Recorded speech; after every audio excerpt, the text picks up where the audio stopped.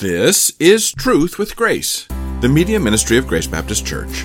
We're so pleased you've joined us today as we continue our exploration of the truth found in God's Word and the grace of salvation. Pastor Pierre Rosa is continuing his preaching from the Gospel of Matthew, and today we're nearing the end of chapter 26. We're about to witness one of the more famous scenes from the Passion narrative of Christ. It's a scene of failure and denial that should break our hearts. One of Jesus' closest followers, a man ready to take up arms just hours earlier, now pretends he doesn't even know Jesus. Peter's failure was predicted by Christ, and it's the kind of cowardice that should feel familiar, since most Christians have failed Jesus in this very same way. We'll see the triumphant redemption that comes Peter's way later, but we shouldn't miss this opportunity to avoid Peter's mistake and avoid the downward spiral of sin. My name is Brian Schmidt, and I'll have more information for you at the end of this program. But for now, let's listen to the first part of today's message from Pastor Pierre.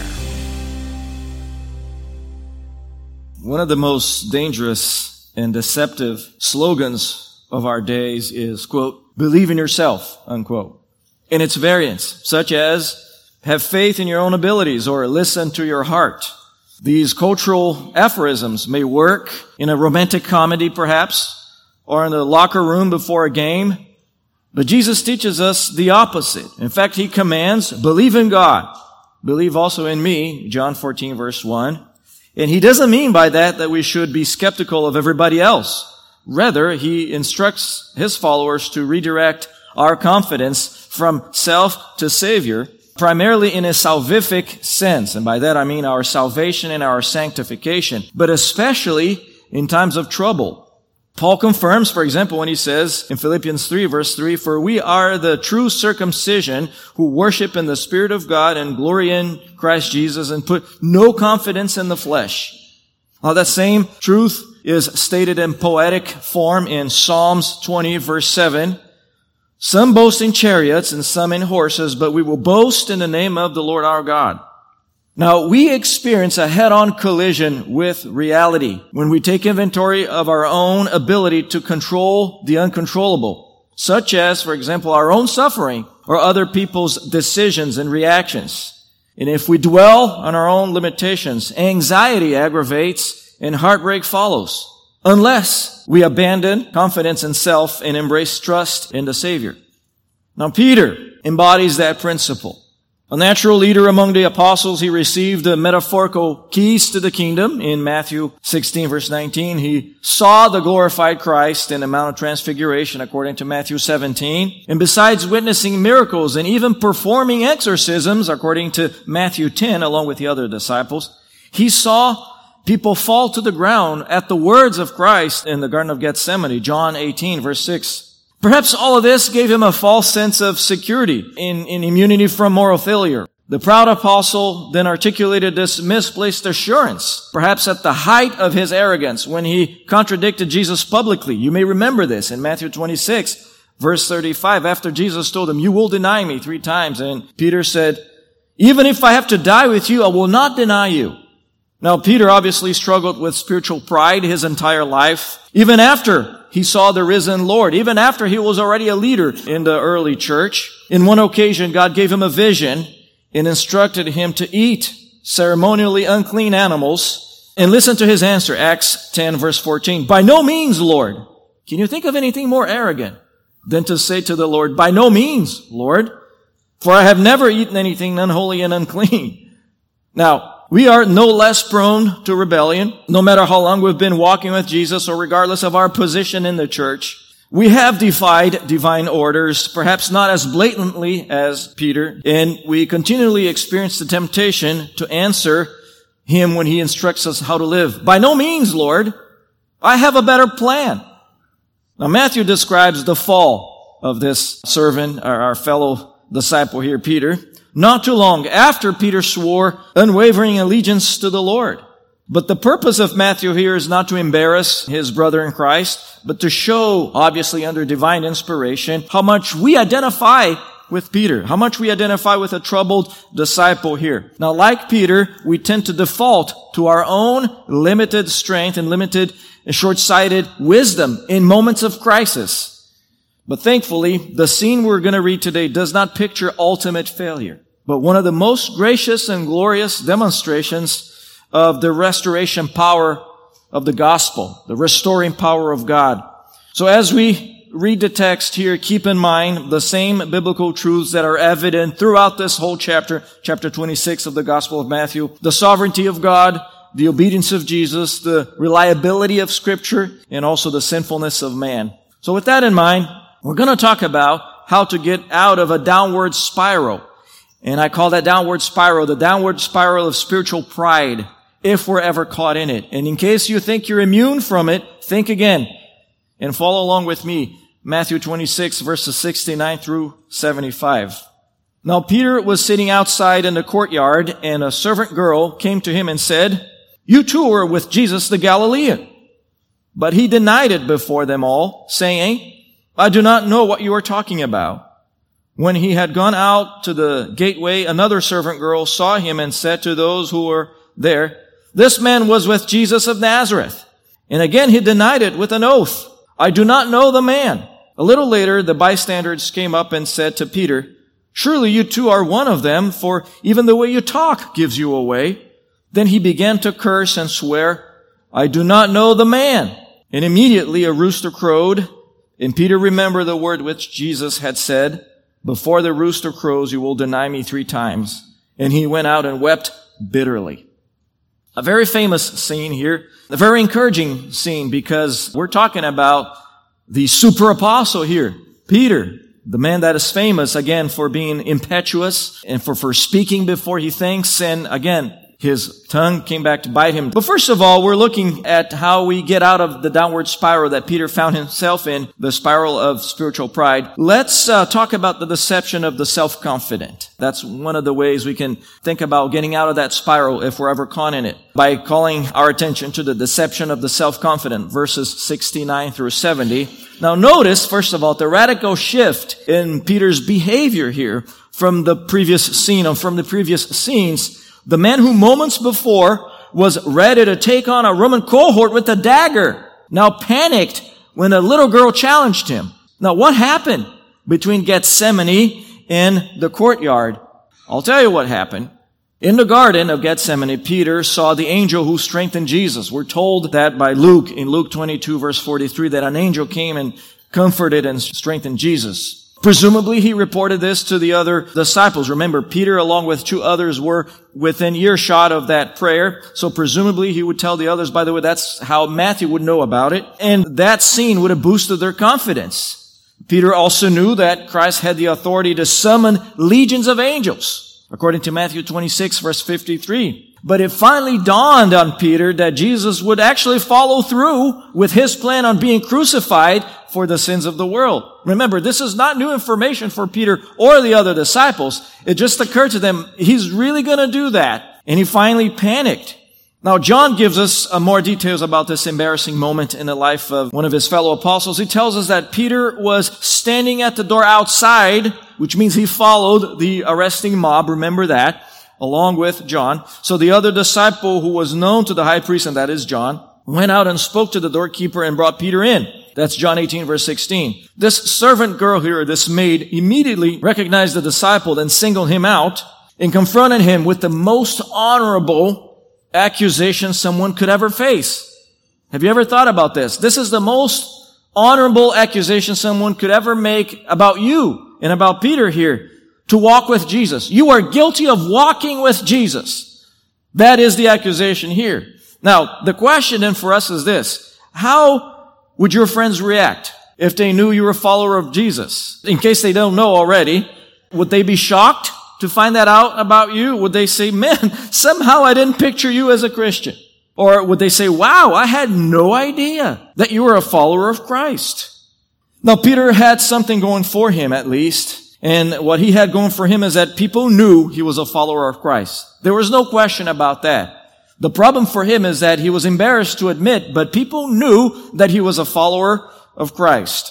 But in a moment of weakness, the once brave disciple denied identification with his Lord. Perhaps it was the pejorative term that this servant girl used to refer to Jesus, the Galilean. Now, this was not an indication of a place of origin or a place of growing up. This was a mockery term. This was a term of disdain and mockery. And Peter rightfully concluded, if people hated Jesus, they will soon hate me and hate the people who walk with him. So much for that whole idea about being the greatest in the kingdom. You are now experiencing true identification with Christ. People hated him, therefore they're going to hate you. Perhaps he remembered at that time those wise words in the upper room, if the world hates you, you know that it has hated me before it hated you. John 15, verse 18. So the soon-to-be leader of the early church, therefore, had to learn what it meant to be publicly identified with Christ and the risks. He wasn't ready to endure hatred for the sake of his Lord, at least at that moment in his life. And that's what we're seeing here. That's the picture that Matthew wants us to see. But I want you to know here, church, that Peter had something else going for him. Again, we've touched on this before. He and John were the only ones that we know of that followed the arresting mob from a distance. You know, after that whole debacle when Peter cut off the ear of the servant and he heard a lecture from Jesus that put your sword away because you just committed attempted murder and the state has every right to take your life. Those who live by the sword will die by the sword. And don't you know that I can simply say the word and legions of angels will come to my rescue. So I don't need you, Peter. Put your sword away. At least he was following Christ from a distance. But because he and the other 10, again, would soon shepherd the second generation of disciples, the former fisherman needed to learn how to redirect his misplaced confidence. And that's the point here. This is a discipleship lesson for Peter. His confidence was in his flesh. His confidence was in his ability to handle the dagger. And God needed to teach him, if you're going to lead my people, you need to know by example, because people need to see from you what it means to trust completely in Christ. And he learned that lesson the hard way, in his case, by wallowing in self-confidence, which caused him to commit the sin of deception. I want you to see here. It's not just the fact that he's denying affiliation with Christ. He is lying to people. Now, he committed attempted murder a few moments before this, and now he's committing the sin of lying publicly. And again, lying to escape persecution. What's new? It runs in our human family. We know exactly what that is. We identify with that temptation. It's the lying to escape opposition, lying to escape, or at least omitting details about our faith in order to escape adversity. Centuries before Peter, we have, for example, the example from Abraham, who committed a similar sin. He deceived the people of a place called Gerar. That's in Genesis 20, verse 2. He told them that Sarah was his sister, which was actually a half-truth. And church, a half-truth is a complete lie. The patriarch here did this because he was still learning to walk with God. So we understand, we identify with the heroes of the faith. None of them are perfect. That's one of the beauties of narrative, biblical narrative. We look at those lives and we say, well, I'm just like that man. I identify with the failures. I identify with the fear. I identify with the temptation here. But nevertheless, in case of Abraham, again, a result of his sin, he received a lecture on integrity from a pagan. Imagine that. Genesis 20, verse 9. The pagan king said, why would you commit that sin against us? Now, we share Abraham's and Peter's humanity and therefore the temptation to lean on our own understanding. In moments of crisis, we tend to come up with those clever plans to get out of a crisis, to get out of an uncomfortable situation, thinking that we can outsmart the situation. And like them, we constantly face similar moral dilemmas. And the moral dilemmas that we face are often, should I speak the entire truth? Should I tell the truth or should I lie? Should I omit details here? Speaking the truth may get us into trouble with people. But the question is, whose approval are we after? Or whom do we wish to honor? Do we wish to honor God? Do we wish to honor the one who is the way, the truth, and the life? Or do we wish to preserve our own safety? That's what Peter did. That was his dilemma. Here, back to the courtyard. He lied about his identification with Christ because he knew that from a human perspective, things were going from bad to worse. Things were deteriorating fast. His plan of greatness, his plan of ruling the world with Christ crumbled because he saw, well, wait a minute, Jesus is really going to be crucified here. His first denial happened before the preliminary hearing in the house of Annas in John 18 verses 12 to 24. Just to go back and understand the context here. The arresting mob took Jesus to the house of this guy first, Annas, because he was the high priest at the time. Matthew doesn't tell us that. He goes straight to the trial, the mock trial of Jesus, really, in the house of Caiaphas. But the first denial that we read here in this thing happens before that. And things were getting worse, and he sure hoped that people would leave him alone after that. Okay, they're after Jesus. I'm here observing. Leave me alone, kind of a thing. But like Peter, at that stage of his walk with God, believers who think that they can resist temptation without divine intervention are self-deceived. We cannot, church, we need to understand that we cannot deal with temptation on our own terms or based on our own strength, based on our own flesh. The Bible is very clear that we are to flee temptation. What are we doing trying to resist temptation? We are to run away. Leave the place. If you're in a situation that you're being tempted, turn off the TV. Throw the computer away. Break the cell phone. Be radical on the temptation that you face. Don't go to that place that will cause you to be tempted. Don't talk to that person that will cause you to be tempted, to be thinking thoughts that you're not supposed to have. We are self-deceived when we think, well, I can handle this. It's just one time. It's okay to make that purchase. It's okay to look on this website here. It's not going to hurt anything. No one knows. No one needs to know. It's just one time. That's a mistake. The only place to go from there, unless we repent, is further down the spiral, the whirlwind of spiritual pride. I can handle this. No problem. I can end this anytime I want. Wrong answer. Number 2, we talked about the deception of the self-confident. And again, we're talking about how to get out of the cyclone of spiritual pride. Now let's investigate the defiance of the self-sufficient. Verses 71 and 72. Now I want you to see here the progression, or I should say regression, in the life of Peter. First of all, he was deceived and he was deceiving everybody. Now he's defiant. It's not just a simple, innocent response to fear, denying Christ. No, now he's defiant. Why? Because he thinks he's self-sufficient. Now Peter's promise that he would never deny Christ came back to bite him. And Matthew describes his movement actually, toward the gateway. And again, let's not miss the point here. The question is, was he trying to flee? Why was he going back to the gateway? He was allowed in, but now he's moving back to the gateway. Perhaps he wanted to distance himself from that one young maid who recognized him. But whatever he's planning to do here didn't work because somebody else spotted him. See, another girl said, no, wait a minute. You are one of them. You were one of those Christians. You were one of those followers of Christ. I know you. I recognize you. See, at least he had a good testimony. At least he's not a secret agent of the Lord's army. And like the first, she stated the same accusation in a mocking tone. Again, let's not miss the mocking tone here in verse 71. This man was with Jesus of Nazareth. Now, identifying Jesus as Jesus of Nazareth is not necessarily an indication of where he was from. It's an expression of mockery, an expression of disdain. Can you hear the echo of Nathanael's words to Philip years before this scene? In John 1 verse 46, can anything good come from Nazareth? Can anything good come out of Nazareth? And we know exactly what that means because we may in conversation say, nothing good comes out of Portland or pick your place, Seattle or San Francisco. We may say things like that. I expect no less from fill in the blank. So identifying with Jesus the Nazarene in this context here, and even today, meant to be considered the lowest of the low in that society. The prosecuting attorney, in Paul's case, according to Acts 24, expressed that same attitude here. Listen to his words. Acts 24 verse 5. This was when Paul was being tried before a guy by the name of Felix. This prosecuting attorney said this. Listen to the tone of disdain here.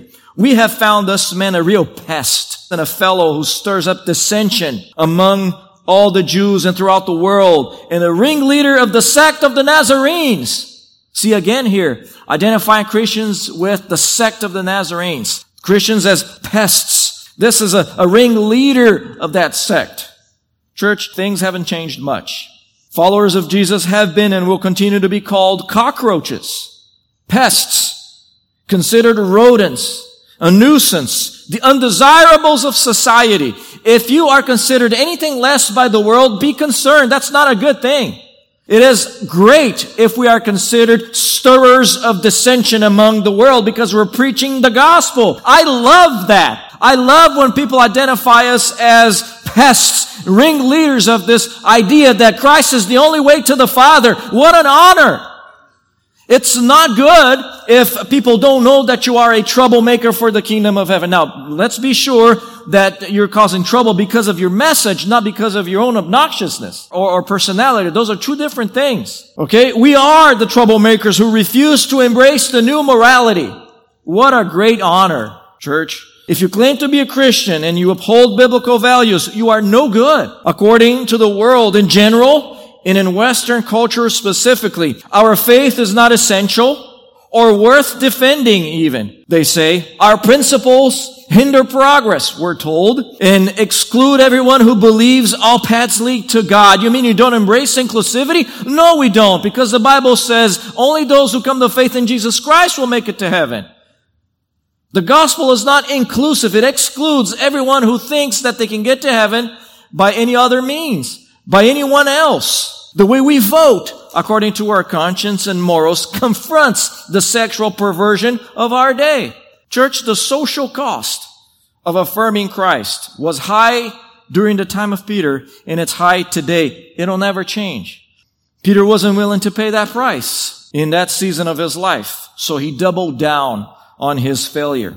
And he compounded his sin of lying by now committing perjury. He swore he didn't know his Savior. He took an oath. He says, I swear I don't know this man. He's taking an oath saying, take me to task. I'm telling you the truth. I'm giving you an oath. So in the same night, a few moments apart, he committed attempted murder, lying, and now the sin of perjury. The problem for Peter is that more people suspected him. More people suspected he was a Christ follower. They ganged up on him. And they cornered him, really. In John chapter 28, verse 25, again, describing the same scene, we're told that people told Peter, you are not also one of the disciples, are you?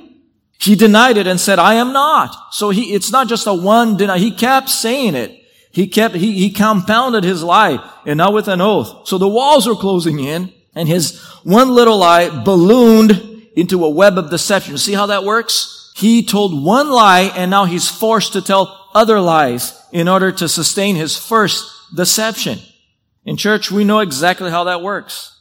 This is a type of behavior that confirms that one little lie, one white lie, or one half-truth. I'm just gonna not be honest in this one little thing here. What damage can that cause? The problem is that one little lie usually demands several others for you to maintain the appearance of credibility. And before you know, you lose track of the lies you've told. I'll give you an example of that. A husband refuses to acknowledge that he has been overly friendly with his female coworker.